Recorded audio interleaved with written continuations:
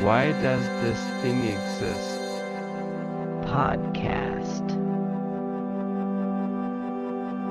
Why does this thing exist? Podcast. Good morning, friends. Welcome to another episode of Why Does This Thing Exist podcast with me, your host Simon, and my co-host Dean. Hello. Dean. Simon. Oh, and in case we got new listeners, this is the podcast where we look at things and talk about them. That's pretty much it, actually. That's the remit. Dean, Simon. We've got a guest. It's guest week, Dean. It is. This month's guest, edit that out, is Suzi Gage. Hello. Dr. Gage, welcome. Thank you so much. Nice to speak to you again. You too, as always. Yes. Are you still a doctor or are you a professor by now? Can't be far away. No, I'm still a doctor, and because I've sort of left academia, I think professorhood is a distant memory. Oh, yeah. That's, well, I've used that excuse. Yeah. My family said, are you a professor yet? No, I've turned my back in academia. And, so, it's not really feasible rather than it's never going to happen. Yes. It's never on the cards, not an option. The prospect was laughable. Well, one day we're going to get somebody on who can put this podcast as one of their applications for impact in the ref. Excellent, yes. I think, well, yeah, but if they do that, then they automatically get sacked from academia. So, it's very much a blaze of glory sort of thing. We'll sink a career before not too long, dear. I mean, aside from mine, you mean? Oh, yeah. Granted. Yeah. This is voluntary, I suppose. I'm yet to start mine, 40 years old. I'll find something I want to do eventually. Right then, on with the show. Go on. Say whatever you want to say. Go on. Once again, we've been friends for far too long. We just lost patience. There's a fly in my room, Dean. Carry on. That's right. I'll give everyone a heads up. I might be quite frazzled today because it's been a very, very odd day by my perspective. So, Susie, you might have some experience of this. I've been on the radio a lot today. This is like my 6th or 7th Zoom call of the day because that seems to be how it goes at the moment. So, a bit of reference. 2 days ago, I'm a part of the Science Media Centre, the network of people which connects people in the media who have a science story to cover with scientists who can offer some expertise. And there was a message that went out saying there's this new study where they've basically, in Australia, where some people have taken up like a bunch of nerve cells in a dish and taught it to play Pong, the old video game. And said, we need someone to talk to a BBC journalist about this. And I thought, look, I goes, well, that's nothing to do with me. That's not my field, not my area. I'm not involved with this. I'll ignore that. And then 2 hours later, I said, BBC journalist really needs to speak to someone before the end of the day. And I thought, well, I've got to actually sort of start getting my name out there because I've got a book coming out again. So I'm going to start drawing attention to myself. Well, I could give I've seen the paper. I give a brief explanation of what's going on. I can't give any sort of insight. I go, yeah, okay. So they sent me to this, my email to the BBC guy. And he called back within 10 minutes and we had a big discussion about it. And I kept saying, like, again, it's not my research. I can't really offer you much insight here. But then that ended up in the BBC article because no one else was talking to him. And so then I became the default expert of the country about this paper, which meant I got a message saying, can you on 5 Live tomorrow? I guess. Like, cool. It's at 6:40 a.m. Oh, marvellous. That sounds great. So, but it was the same day my wife went to work. So I had the kids in the morning. My daughter had trouble sleeping. So she decided I only needed 3 hours sleep. So after 3 hours sleep, at 6:40, I was on 5 Live. And 2 minutes before that, I got a message from BBC Radio Kent saying, can you be an hour show as well in an hour's time? But yes, crack on. Just sleep fatigue, poisons going everywhere. And then while I was doing that, I got 3 missed calls from Radio Wales saying, can you be an hour show? Yes, I'll do that one as well. So it's that and solo parenting because the wife's been away at work and really, really tired and confused. So heads up, everyone. Promises to be a good episode then. Seriously, a lot of heavy lifting here. Yeah, so were you an expert on Pong or were you an expert on brain cells in a dish? You know what? At some point I was just ad-libbing. I couldn't be an expert at anything. They did say, well, where do you see this research going? I think in my head, I can't remember how serious I was saying, I think you might get to play Doom eventually. Mario Kart with a brain in a jar? I don't know. Blue shells all over the shop. Yes. So there was it's been an exhausting day in terms of that sort of thing. But that's life, apparently. Why don't all these local BBC radio stations share each other's content? Why did you have to do Kent, Wales, etc.? Couldn't you just copied and pasted. If you've got an explanation for that, I would love to hear it. But, I mean, I said basically the same thing every time, so they might as well have done. Just copy paste the answer. This fly is still here, listeners. Yeah, there you go. Some background jeopardy there. Right. Let's start the show. Go on. What's the first thing you're going to show me this week, Dean? Right. I sort of try to stay away from this avenue for as long as I could, but I'm going to do it finally because we discussed this before we started recording. We are all parents of smaller children. Simon, your child is 3? 5. 5, okay. Close. When did you two last speak? I thought you did it all the time. We don't care which other's kids, God. No. Our friendship doesn't extend that far. Suzi said, like, your son's nearly 2. Nearly 2, yep. So my kids are 10 and 7, so I'm slightly, at the next stage. So I'm not sure if you guys have experienced this yet, but if you have, you'll know exactly what I'm talking about. If you haven't, I can only apologize for inflicting this on you. So give me a second to share the screen and stuff. So again, this is one of my, this is a 2-part thing. First, I got to show you what I'm talking about, then why I bring it up. Oh, Yeah. I've already heard it. It's emblazoned on my brain. I don't need to ever hear it again. It's just a bunch of dogs with a lot more tech than they deserve, to be honest. Yeah. Anyway, that's enough of that. But so that's part of what I wanted to show you about. So it's like, Suzi, based on your reaction, I'm guessing you're familiar with Paw Patrol. I am familiar with Paw Patrol. That spoke like a parent who was definitely familiar with Paw Patrol. It's not the worst, No, but it's very much not the best. Yeah. It's not the worst, but it's trying to be. If that The makes worst sense. is definitely Bing. Oh God, yeah. No, but I've heard that discussed on so many podcasts. I didn't want to bring that up because I've heard so many parents just remonstrate about the horror that is Bing constantly. He's a pathetic creature, that And Bing. flops an enabler. Absolute Yeah, enabler. Yeah. But then again, he is half Bing size, so maybe he's just scared. He has to be, yeah. Yeah. So anyway, this is Paw Patrol. So now, any listener who doesn't have children or is just lucky enough to not be exposed to this, Paw Patrol is a very popular kids show. It's a cartoon. It's basically preschool Thunderbirds, I guess. It's a group of, but not people, it's dogs who run basically the infrastructure and the emergency services of a town called Adventure Bay. Right. Their owner / boss / cruel master, rider, is a kid with he's got a Bruce Wayne thing going on, but he's not got any parents. I'm thinking they must have died in a horrible cat-based accident, which is why he focuses on dogs. And yeah, so they just have wacky scrapes and adventures, fixing stuff in the town, and yeah, it's intolerable. It's a very unpleasant show, and many parents will complain about it. Deeply cynical, I think. It's got so much. They keep changing the costumes and the outfits and the vehicles to sell toys, quite obviously. But it's a North American show. It's from Canada originally. Now, if you're from one of those countries, you know Paw Patrol. Think, yeah, well, what's the deal? I'm not bringing it up because it confuses me, because I know why it exists. It's just one of those kid shows. Like I say, deeply cynical, meant to excite and captivate young kids and to buy in toys and watching stuff, blah, blah, blah. I get it. But if you're from the UK, this is what Paw Patrol sounds like. Now, remember, these are all meant to be puppies, and they're meant to be like children, and they have like voices like that in the American version. This is the British version. This is like a scene with Chase, the main Alsatian. Right. You okay, Chase? I'm fine. Gotta go. My cat allergy really acts up around Wildcat, but it might hurt his feelings if I tell him. I'll just stay away from him. Trick coming through! Yeah. Rubber! It's Got it! Ha Anyway, the point I'm getting at is, this isn't like, I couldn't find a particularly glaring example. This is one example of it. The voice acting in the UK version is fucking shocking. Chase is meant to be a puppy. This is 4 different versions. This is one of the better ones. He still sounds like Brian from Accounts. And there are like 3 other dogs. They're like, oh, this is a puppy. It's our new puppy, Rocky's. Hi, I'm Rocky. And the weird thing is, Paw Patrol already exists in its in original form, and they've changed the voices in it to British voices who can't do it, who clearly can't do it. There's been loads of musical numbers, and they sing abysmally.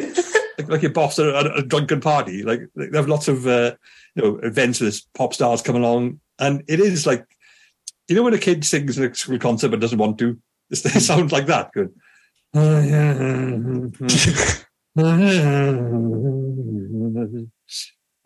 It's really, really grating, and I don't know why they've done that. It seems to take a already quite jarring thing. I mean, it's significantly worse. These voices is by children, though. They don't sound it. That's the thing. They don't sound like children at all. They sound like mature adults. Like there's one female character who's popping up, and she has like lots of different roles, same voice each time.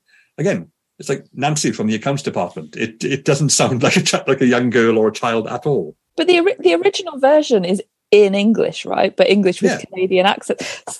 Canadian American accents, which again, that's not unheard of in British telly, is it? No. I'm pretty sure that's fairly straightforward. And like the best kids' TV show is clearly Bluey, which is Australian, and that'd be awful if it was dubbed into something else. Precisely, yeah. Like I don't know why even Bluey itself is that they actively try and make it as Australian as possible. And I know Peppa Pig in America, they keep the British accents. I mean, if it was the 80s, I sort of guess why they might change it if an American accent was too confusing for kids. But this is all like in the YouTube era when, you know, kids spend like 17 hours a day listening to guys playing games with American accents. And unless it's like, is it French Canadian? Maybe are they all speaking French in the original? It doesn't seem to be, but maybe there is. Later on, there's one. They introduce a Spanish character called Tracker, and he's got the same voice. He just keeps going "ole" occasionally. It's deep. It's borderline racist. I'll say that much. So yeah, that's my confusion about this thing. Well, why have they taken an existing product which kids clearly like, clearly paid a lot of money for it if they've got the franchise, and just it seems like they put their mates into it. Like, who have we got working in the office? They just, let's do them. And I wonder what the logic is behind doing that. Taking a jarring thing and making it much worse. Is there loads of swearing in the Canadian version? They've had to like overdub. You're thinking it's got a sort of Tarantino thing in the original American version? Maybe they keep calling each other bitch or something like that because it's like a dog word. That's just anatomically correct for dogs. So yeah. I haven't considered that. I've only seen glimpses of the American version. Go get your DVDs, Steve. Let's go and have a look at this proper Canadian version. It's and I'm again.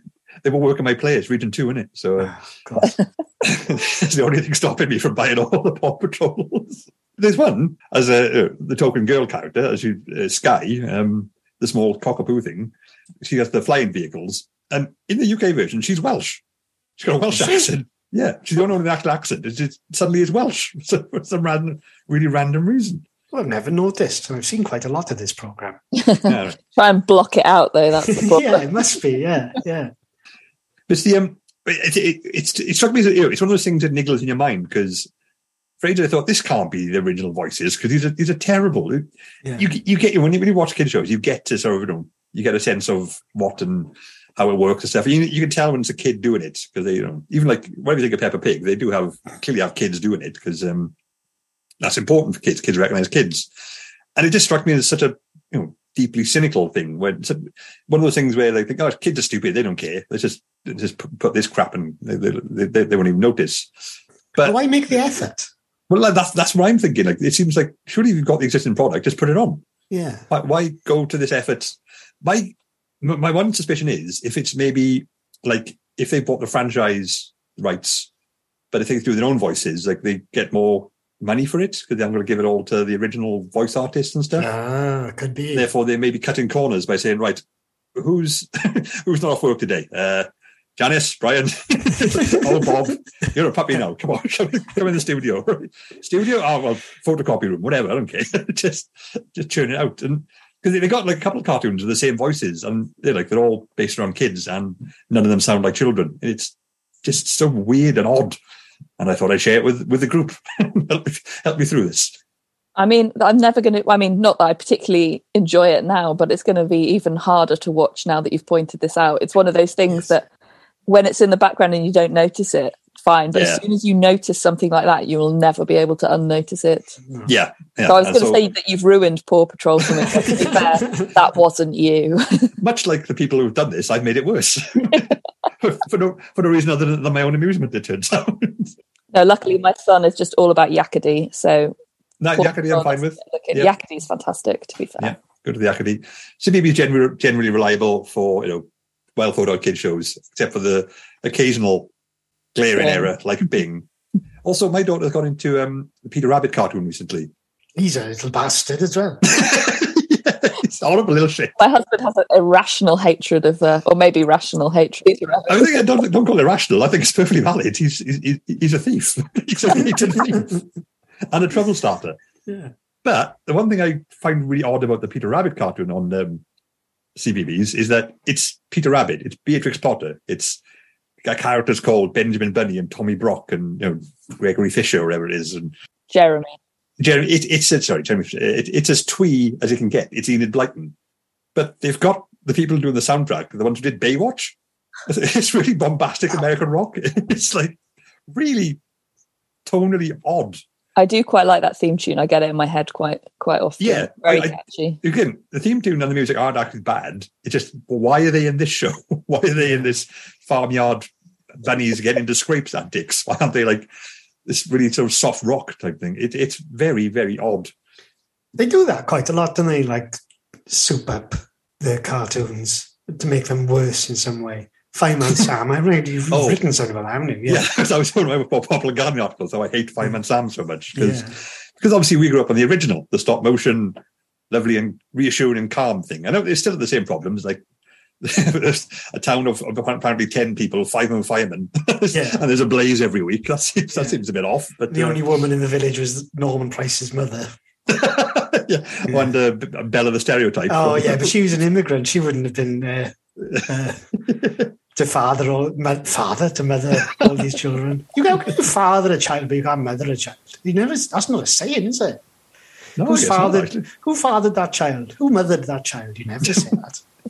Anyway. I never say mother as an insult. He mothers him too much. She mothers like so. Yeah, that's true.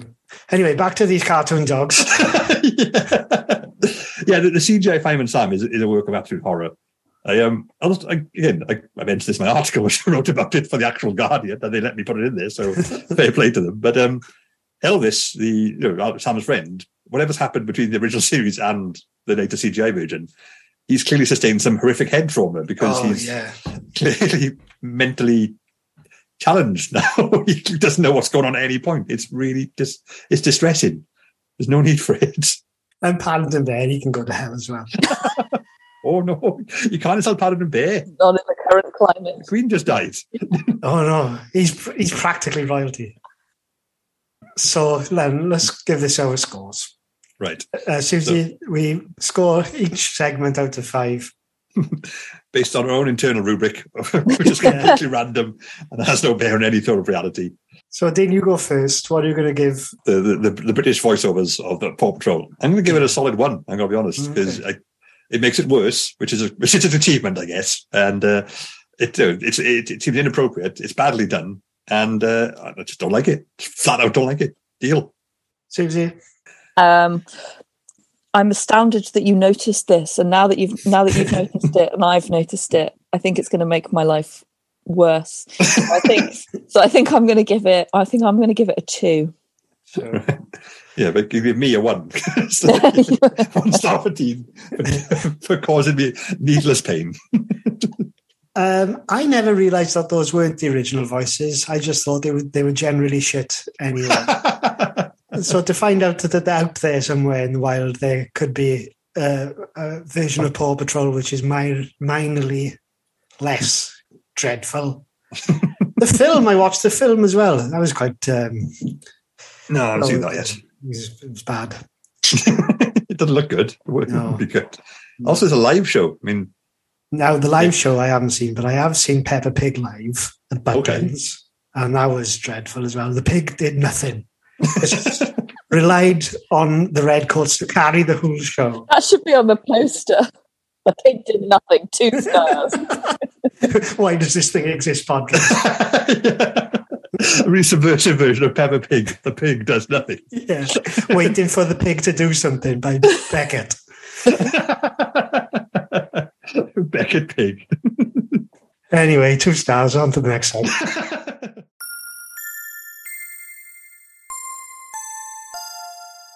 Welcome back, listeners. Moving on to section 2, where I will show Dean and Suzi something.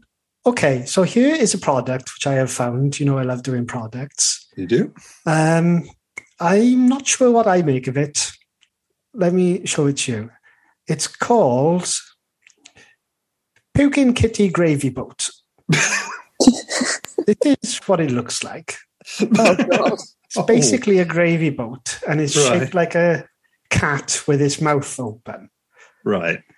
And I've also found a little video which shows it in action. operation. Yeah, here it comes. It's got a jaunty little tune, listeners, so you can enjoy that while we look at it. There it goes. It's vomiting out milk now at the moment onto some rice for no discernible reason. Here's a good one. Look at that. Oh, God. Yeah.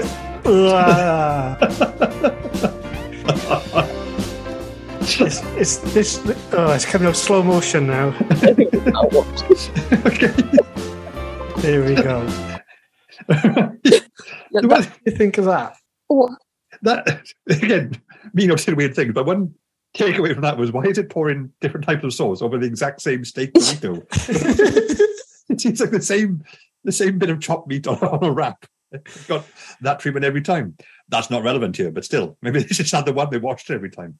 That person really needs a gravy strainer as well. Yeah, it was quite lumpy, wasn't it? Yeah. I mean, that was part of the look, I'm sure. But Yeah. Also, you mentioned like it might be milk, but I think it could be one of those weird American gravies, which are just like really pale. Yeah. Was it, biscuits and gravy, which I neither biscuit nor gravy. Yes, not gravy. There's a gravy like that advert a while ago, which poured gravy in a pie, and like it turned out an outrage because the gravy was not neither thick nor dark enough to be considered as such. And the social media team goes, "All right, got to do this again," because people apparently in this country are very, very particular about what type of gravy counts as gravy, and I stand by that. But anyway, but would you have it served out to a spewing cat? There are very few things I would accept out of a spewing cat. Apology. Only one comes to mind is cat spew. Should I be in need of such a thing? The context where this would be the case currently escapes me. But I cannot think of a scenario where I'd want my edible foodstuffs served to me by a vomiting feline. If you were at some kind of dinner party, say you were invited to the Queen's house, the invites went out before the sad event of her death. So you've turned up anyway, and Charles is there, and he's like, "Oh, didn't you hear?" And you're like, "Hear what?" "Oh no, she's dead." "You look the Queen. When did that happen?" And he's like, "Oh, well, you better come in." And all he's got is microwave food because he can't fend for himself, can he? So he lives on his own in this scenario. Yeah, he's got a Frey Bentos pie. He's cooked that, you know. You haven't got it quite right. It's just slime on the top of it. But, you know, he's got some sliced bread to go with it. You're thinking, all right, well, I've come all the way to London. I may as well. You know, it's sad news about the Queen dying. I wish somebody bloody told me about it. Like, but all right. And then old Charles, he pulls out the puking kitty gravy boat. Would you go along with it, or would you be like, hang on, that's quite enough out of you, mate? I think the fact you've introduced the king into this scenario makes it a little bit of a tricky sell to say, no, I'm not going to have that. If I went to like a neighbour's house, would I come over for for dinner with it? Yeah, right. You just moved in. Like, no, I'm not having this. I might be a bit sort of perturbed. Like, I wouldn't be unpleasant, but I wouldn't let my kids go to the house. If they you wouldn't slash all their bins on bin night or anything like that. No, my cat probably would anyway, so I'll just have to blame him. But well, here's another scenario then. What if it's Christmas morning under the tree and there's an exciting box and it's from a close family member or friend, and you unwrap it and it's a spewing cat gravy boat? What happens then? That's a good one. That's a really, because it's, the video said, ideal for the cat lover in your life. Mm. I think if I was a diehard cat lover, I like my cat fine, but if I didn't have a cat, I probably wouldn't be distraught. But if I was to die on cat, I would assume what I want to see is a cat vomiting constantly. Yeah. Yeah. That's the best thing about having a cat. Yeah. That's one of the downsides, I would argue, of cats, that they make, well, mine thankfully does it under the neighbour's trampoline. We didn't teach him that, self-taught. So I also, but hold my hand up, I haven't discouraged it. Yeah, so it Just vomiting. Does it do any other toileting? Or? oh no. All Okay. emissions occur under the neighbour's Oh, okay. trampoline. That's sad in a way. I was just hoping he just went there to vomit and did his number ones and number twos somewhere else. But the number threes vomiting, he doesn't do that. Number 3. It's the next logical progression, isn't it? Yeah. But also, again, if you leave aside the cat thing, it's introducing the concept of something vomiting into your meal prep, which is bad, I would say. I don't think anyone's ever bought that for themselves, though. You don't ever get a vomiting cat gravy boat as a gift. You would never.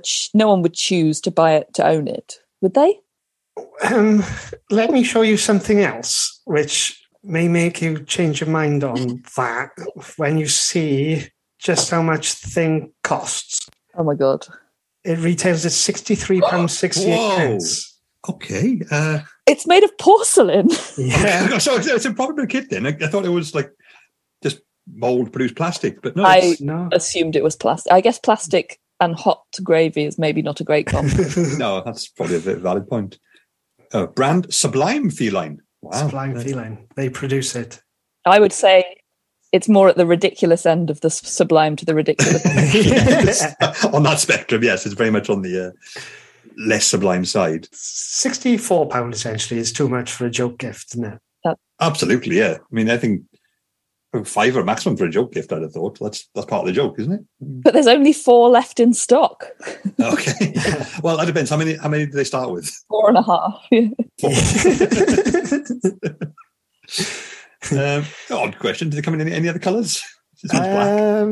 This one is black. There was one in the video that was blue. Yeah. Amazon have only got a black one at the moment. You can get it from another seller for £89.66. I don't know why you would do that. A portion of each sale goes to a cat support rescue charity. Okay. So that's added something a bit. That's something. Yeah. It's terrible time of the times, but when you said Amazon's only got them in black, my first thought was, bloody Brexit. It's really ruined our supply chain. Yeah. There's a massive 18-wheeler lorry in Calais just full of these things waiting to come over.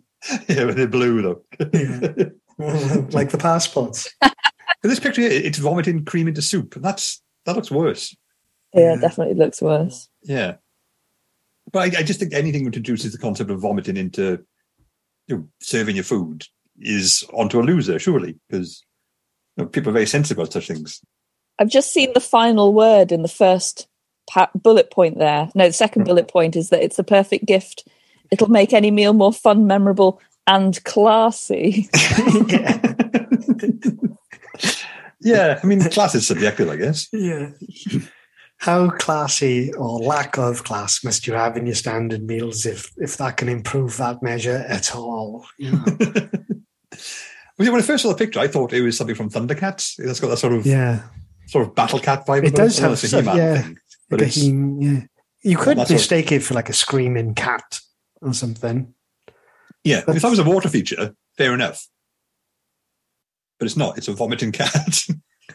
Yeah. I guess the sort of classiness is that maybe it's quite sleek. It's sort of quite a stylized cat. I don't, like those kind of black and white minimalist designed houses you get. You could imagine it sitting on a stark work surface somewhere. Very monochrome. Yeah. It's not like a sort of quirky, cute tabby cat. It is kind of. I think it is meant to look classy. I mean, it's still a vomiting cat. It's a sort of cat we would see like as an ornament outside someone's, it's like a mansion's front gate or something. Yeah. Yes. Yeah, sort of chiseled on a marble. Like a gargoyle sitting on the side of a cathedral or something. To keep errant spirits at bay. Yeah. Like that. Because it's so expensive, and they say if it is a gift, it's one of those gifts I think people would actively include the receipt in the box. Like, you need to know how much this costs because frankly, you won't guess it from looking at it. I needed to know how much time and effort I spent on this thing. So yeah, it receipt necessary, not as a accidental inclusion. Do you think this cat could be improved if you wrote something like "Live, Laugh, Love" on it? On its flank. Yeah. Keep calm and vomit cat or something like that. It's got to be in blood red. I don't know why. It's just gives us both gothic and upbeat vibes to it. Yeah, keep calm and vomit sauce. If it was just like a joke cat, I'd get it. You know, if it was like a sort of a cat with the big buggy eyes or the I don't know, big stripy thing, or like I get it. Do you mean buy it? No, I mean I'd get quite. Yeah. I'd have 20 already. Just hang them on the wall when guests came. You have one each. So I do make a lot of gravy when I have a roast. So we do actually need more gravy boats. So I might consider it. But yeah, because it's gone for stylish cat, stylish artistic cat, and it's a vomiting gravy boat. It is an intriguing juxtaposition. Agreed. I'm just trying to scroll down and see if I can see any more details or reviews. Should you look at a review? Oh, yes. We always enjoy the reviews. You can't clean it after you use it. This review, 1 star. Looks lovely. Makes a great gag gift. It can only ever be used once. A rare hit with my mother. This review says it doesn't really work that well for really chunky gravies, but a smooth sauce should be fine. I think if you've got a gravy boat that actually limits the gravy you can use, that's also a bad thing. Yeah. You shouldn't have to sort of prep your sauce to fit the vehicle. Your boat. Yeah. Oh, God damn it. If there's one thing I will not stand is a sauce boat dictating to me how thick my gravies will be. Letting the tail wag the dog, essentially, aren't you? Absolutely. I'm a grown man. I'll have a bloody gravy as thick as I want.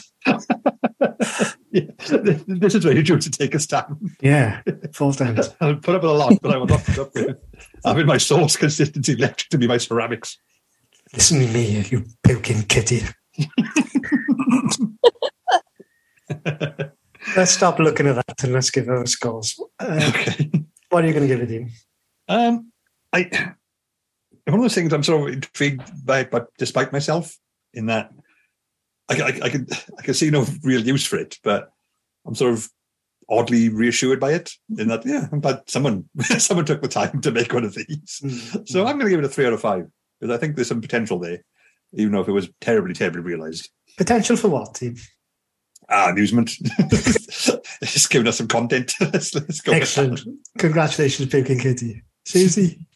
I think I'm going to even go a bit higher, and I'm going to give it a 4 because I think there are some rich people with bad senses of humour who will find it funny and buy it as a gift or like it as a gift and have hilarious dinner parties with their puking cat gravy boat. So, well, we know the king has one, so that's true. Yeah, you heard it here first, folks. And last. If indeed you heard it at all, maybe I'll have a sudden pang of fear of being attacked by a monarchist of some kind.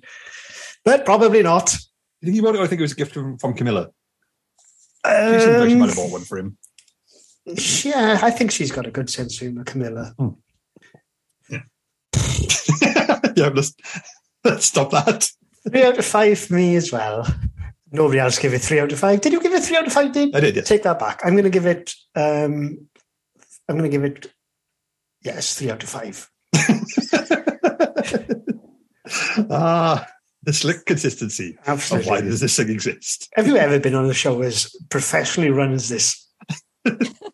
I'm having a great time. There we go.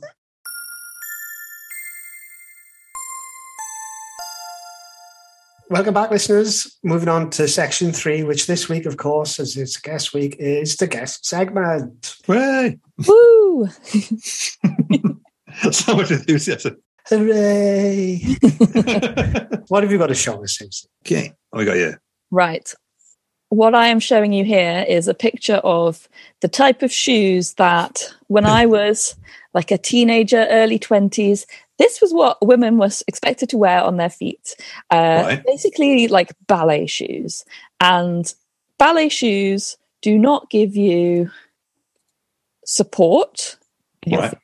But most importantly, particularly if you live in the UK, they are not, which we all do. Yes, which we do. Until we're all exiled for joking about the Queen. She can't get us now, she's dead. You'd be surprised. But they are not remotely waterproof. They're sort of made of like cardboard or something. They look flimsy, I will say that. So it's not even specifically just these kind of shoes. It's basically shoes that just can't cope with Britain, shoes that aren't waterproof. Yes. What is the point? Agreed. Yeah. Like, I hate having wet socks. It's horrible, isn't it? It's one of those worst feeling. Yeah, it's like totally harmless, but it's also deeply, deeply unpleasant. Yeah. Especially when you have to spend all day in them.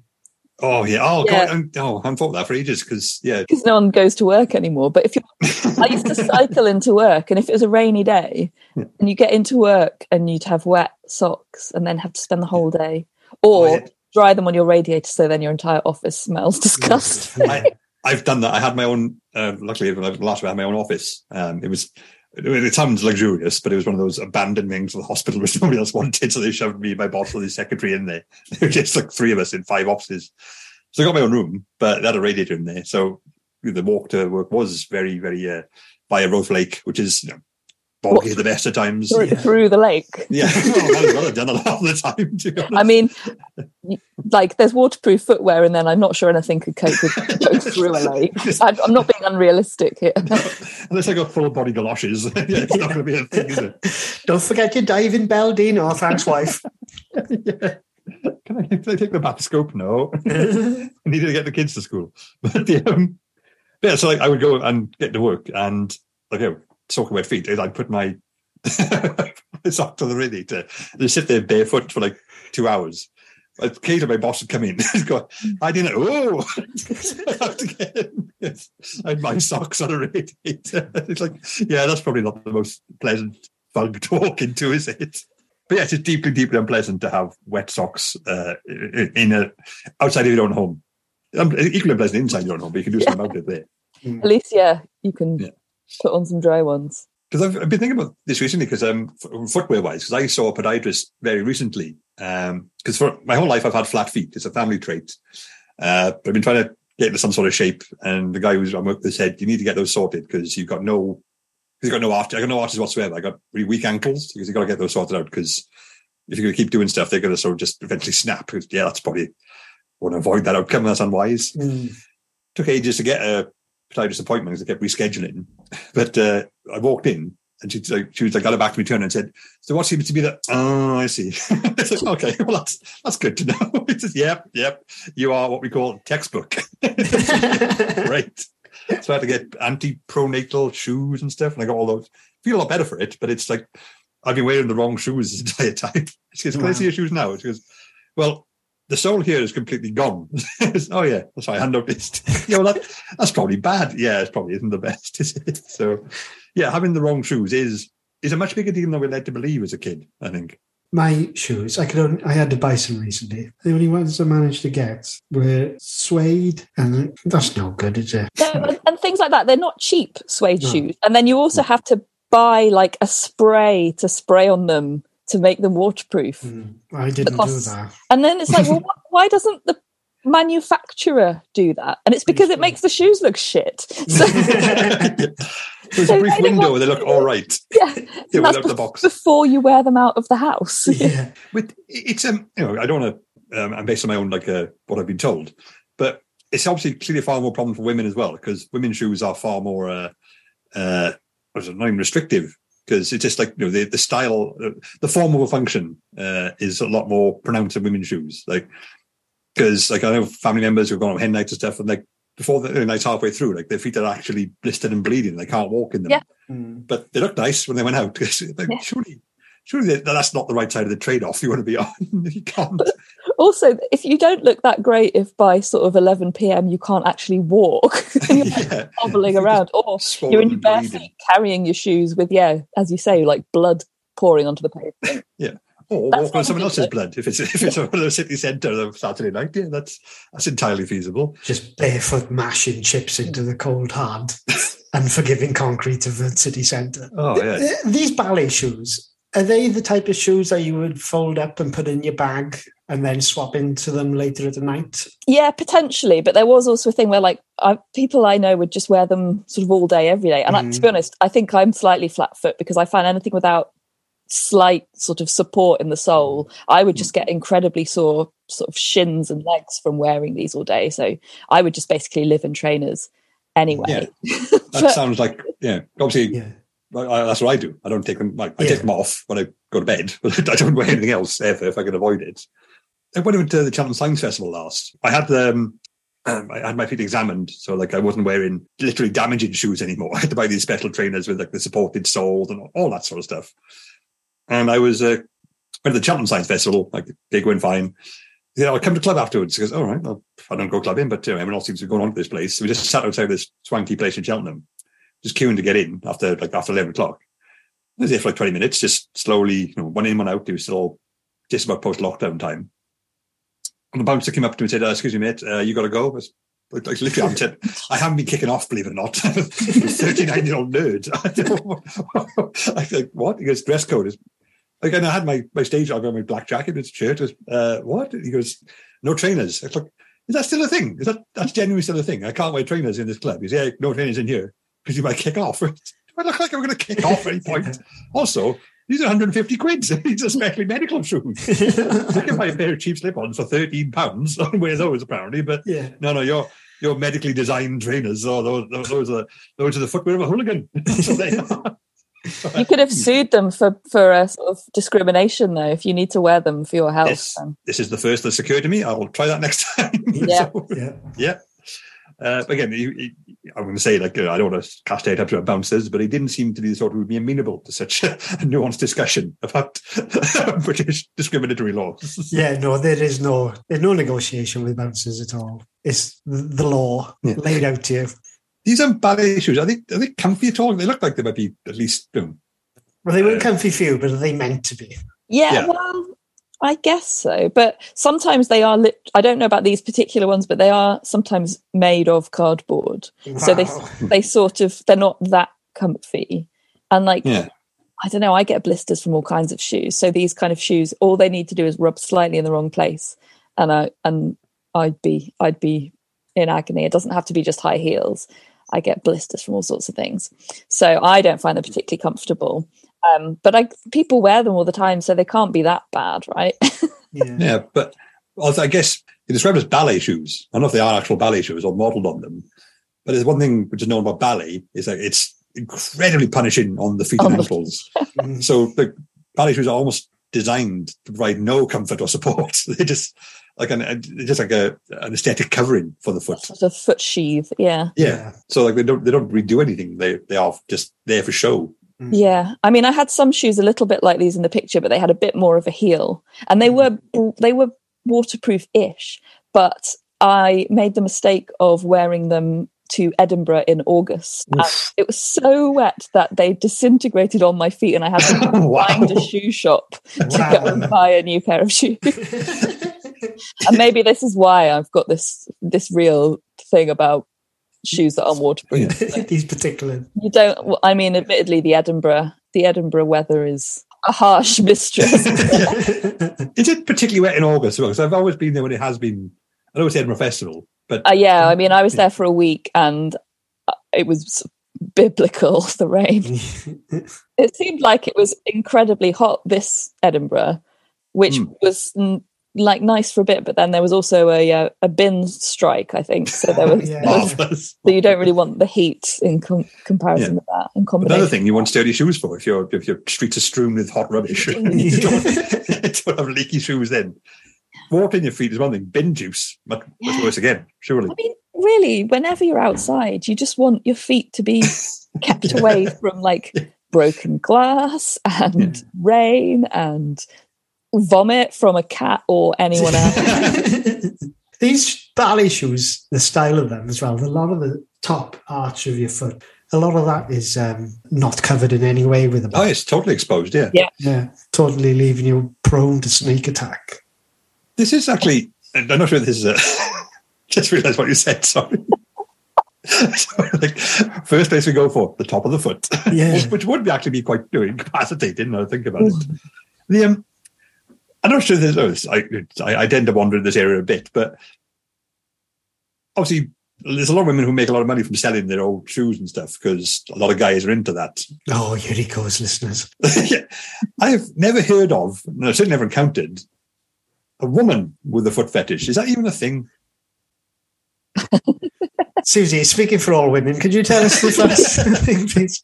Yeah. I'm going to say that whatever fetish or kink you can imagine, there will be someone. I'm sure there are women with foot fetishes. Yeah, it's a far less common thing. Sure, I think Chris Hemsworth isn't making a fortune up his used socks, is he? Just sending his old espadrilles.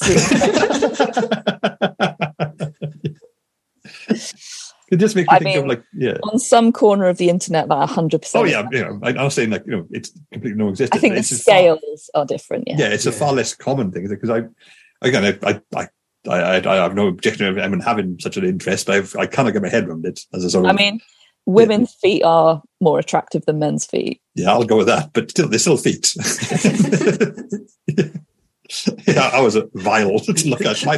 I was banned from walking about my university house barefoot, and I lived with 9 blokes, so it wasn't like it was a female sensibilities being upset. It was literally 8 of the blokes going, "Dean, your feet are vile. Put them away." It's okay. They're like a bald hobbit.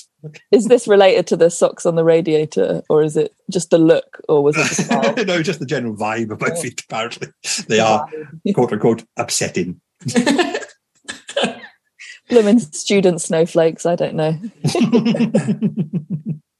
Ballet shoes. Yes, good point. Why do they exist? Or these particular shoes? Yeah, ballet shoes for doing ballet, absolutely fine. Ballet shoes for trying to walk down the old Kent Road, not fine. Yes. So basically any shoe which doesn't offer any shoe-based functions. Exactly. Yeah. And then just keep your feet out of sight. I'm fine with slippers being for indoor use. They don't have to be waterproof, not a problem. We want comfy footwear, but footwear that you need to wear outside in Britain. Yeah. Be waterproof. Yeah. You need more substance and style. And I think that's a very common refrain. And I totally agree with that. They can be stylish. Oh, totally, yeah. But I think you should make sure they are actually workers' shoes first. And then put the whistles and bells on them. And saying, these look nice, yeah, but they are wildly impractical. Nah, fuck it. Now you talk about Morris dancing shoes if they've got whistles and bells on them. All those gesture shoes, they're really curly bit at the end. The bell on. You get a lovely waterproof pair of those, couldn't you? Nice. You could keep a couple of cakes on the bottom of it, just crammed in. I don't know. Anyway, edit that outside. What are we going to give ballet shoes then, Dean? I'm going to give them 2 out of 5. 2 shoes. Makes sense now. It's always in my head. But a pair. Again, also his point's totally valid. But also I think I'm going to score a bit lower than perhaps I would, because although I've never worn them myself, quite obviously, like I said, even ballet shoes in their primary role don't seem to do much, because you hear so many people go take up ballet and have just knackered ankles in the first year. So they clearly are the least efficient shoe of all the shoes. So I'm going to give them 2 out of 5. Fair. Susie? Yeah, I'm going to give them 2 out of 5 as well. I like the 2 shoes, 2 points. It's a good system. 1 point for existing. 1 each. There we go. Oh, I'll give it 2 as well then. Go on. Peer pressure. Yeah. 1 of us. 2 of us. 2 of us.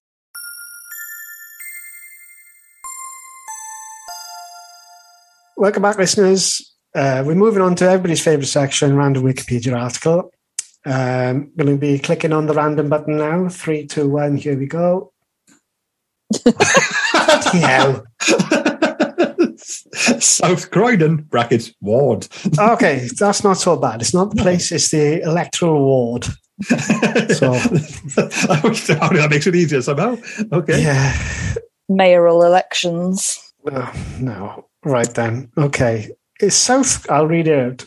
South Croydon is a ward in London Borough of Croydon, London, in the United Kingdom, covering part of the Crowhamhurst and South Croydon. Well, we're going to have to look into that. What the hell is the Crowhamhurst? The ward returns 3 councillors every 4 years to Croydon Council. the ward held its first election in 2018, so it's probably about a gerrymandering of some kind. Since 2018, there's been one by-election for councillor, all Conservatives. The mayoral result was Conservative. Yes, that's it, basically. Any thoughts? Is it central London, yeah? South London. South London, okay. So it seems staunchly Conservative, which seems unusual for London these days. It's one of the safest Conservative seats in London, apparently. Oh, okay. Croydon, I know the name Croydon. It must have appeared in pop culture a few other places, but I can't think of where right now. What do we know that takes place in Croydon? Let's find out. Susie, any help there? What takes place in Croydon? I feel like I should know because I did grow up near London. So not Croydon, but Croydon seems like it's like the gateway to, I want to say Surrey. So it's sort of, yeah. So it's a gateway suburb. I would say it's suburbish, yeah. But investment in the tobacco industry, what? Yeah, apparently this council, 20 million of its pension fund for employees invested in shares in Imperial Tobacco. And BAT as well. Yeah. Citation needed though, guys. No. Well. What about list of people from Croydon? That's a brilliant shout. Is Croydon where Nish Kumar is from, I want to say? Rings a bell. Let's see. Yes. Croydon knowledge. Kirsty McCall. Ralph McTell. Kate Moss. Is that Andrew Lawrence, the other comedian? The less... Andrew Lawrence and D.H. Lawrence. Yes, yeah. Andrew a lot of Lawrence's going on. Roy Hurd. Anybody else? I just went, the emu guy. No, that's Rod Hull. That's Rod Hull. Rod Hull. Yeah. You can see what I did there, though. Peter Cushing. Yeah, Peter Cushing. Sir Arthur Conan Doyle. Yeah. Carlos Esqueza, one of the co-creators of Judge Dredd. Oh, right. Martin Clunes. A lot of people from Croydon. Emily Blunt. Emily Blunt. Yeah. Dane Bowers. Brown. Dane Bowers. Me and my sister used to tell everybody that Dane Bowers' middle name was Marion. It was just like a little lie that we decided to keep spreading. Everybody be like, oh, all right. Like, sort of believing us as well. It's such a stupid lie. It's a really good lie. Those are the best kind. Yeah, exactly. Yeah. There's no reason to tell that lie, and it's within the realms of plausibility, which makes it the best lie because it's fun to tell. Then, isn't it? Stormzy. There's loads of people from here. Yeah. I guess it's because it is London, essentially, isn't it? Yes, everyone's from London. Yeah, they are. Let's have a look at the main article again and get a Croydon County website. South Croydon. Here we go. What else can I say? I think maybe it's Tory because it's quite suburby. Right. Shall I have a look at it on the map, Dean? Yes, please. Southern does lean that way sometimes, isn't it? Like the Essex is quite a Tory stronghold area, isn't it? Oh, yes, it's as south as it gets. I haven't actually been to South London much because my in-laws are from North London, the Barnet area. So I go to North London. Yeah, I'm a North London-y person, Northwest. That's where, when I lived in London, I lived in Northwest London as well, so... But my sister now lives in South London, so not a million miles away from Croydon, although, yeah. Can't you tell us anything about Croydon? It's got its own museum. Yeah, look at that. It's really quite far south, isn't it? I did actually get... I did a talk in Kent once. My first book came out, and they said, yeah, it's an after dinner thing. I had to do this after dinner thing. And they said, yeah, you can get back to High Barnet after we finished. It was like 11 at night. And I was thinking in Cardiff terms. So what I'll do is I'll get a taxi. It'll be like 15, 20 minins and I'll pay £10. And like, no, that's a good £150. Yeah. Something like that. I told my agent, do I have to do that? Because they said, all right, well, you can get the Northern Line. Yeah, you get the train into central London and they get the Northern Line up, which will take another good 2 hours. Do I have to do this? And my mate goes, no, you don't have to do this. I'll tell them to get you a car. It's good, please do, because I am very naive about this sort of area and I don't know how to defend myself when it comes to scary people who've got more money than me. What was the dinner like? Terrible. It was for a group of people who, anyway, it was fine. It was like, the generic sort of, you have an event or a conference and they give you a roast dinner, but it's like, it's fine. It's like, it's got some flavour to it, but it's fairly bland. And all the gravy came from this cat. It's just been spewed everywhere. And it's like an odd choice aesthetically. Yeah, but there we go. I tell you what. That was in Croydon. This story is tweeted out. Had no punchline. It wasn't even from Croydon. I'm literally just filling dead air. Appalling random Wikipedia article this week. I really apologise to the listeners and to Susie for putting you through that. Is it Croydon's fault? Is Croydon a boring place? Maybe. I mean, I think it's used as a punchline in that way, isn't it? Of sort of being like, yes, I think it is. Like, that's why I've heard of it. Yeah, it's a Croydon. Yes, I think it's typical Croydon. Yeah. And then, can you imagine being Croydon? The first picture that pops up on Google Maps was of a flyover, which suggests it's not all that. A guy who Gaz, he used to do comedy, and he said he's from Crewe.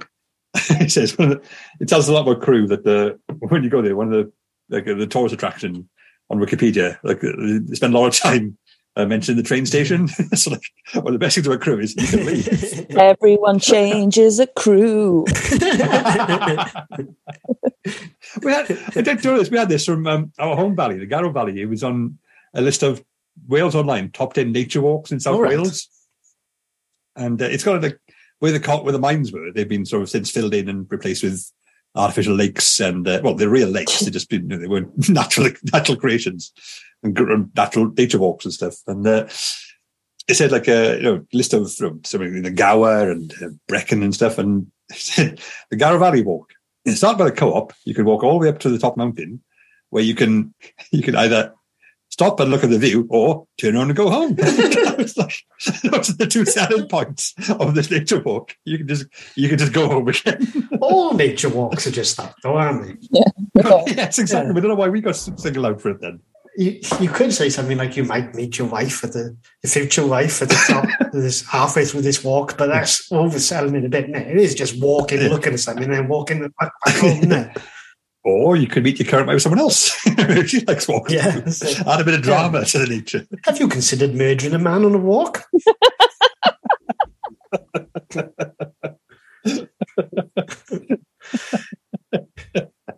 Again, that applies to most things. It does. Go to the museum, consider murders. Anyway, on with the boat. On with the boat. On with the show. Gravy boat. It's that cat has penetrated my brain and perverted me. Cats and dogs in this episode. It's living together, mass hysteria. So, what are we going to give South Croydon Ward? I've talked enough about it. It disappointed me. I'm going to say I'll give South Croydon the Ward 1 out of 5 because I don't agree. Oh, hang on. Stop. We do this all the time. We've got to review the article. We should have told you that, Suze, not the place. So what do you think about the article, South Croydon Ward? It seemed like quite a detailed one. It actually did seem quite informative. The fact that the information wasn't anything I was particularly cared about is not its fault. It's got a remit and it's sticking to it. It seems quite informative, seems quite thorough. So I'll give it a solid 4. Yeah, sounds good. Yeah. Susie?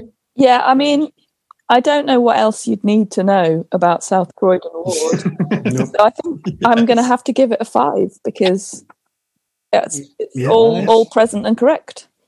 I think you're right.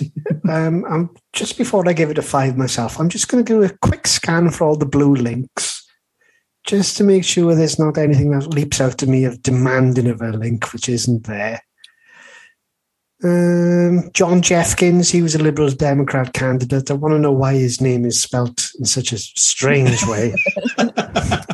Maybe half a point off for that. I'm going to give it 4.5. Dave Decimal, 4.5. Of course, Dave Decimals. If anybody could update that John Jeffkins article, maybe John himself, if you are listening, thanks for the support. It's entirely possible. I imagine as a Liberal Democrat in South Croydon, he hasn't got a lot going on right now. No. To be as brutal as possible. I'm sorry, John. But your name is more intriguing than the political career. Yeah, absolutely. And on that note, we're going to say thank you to our great guest, Dr. Suzi Gage.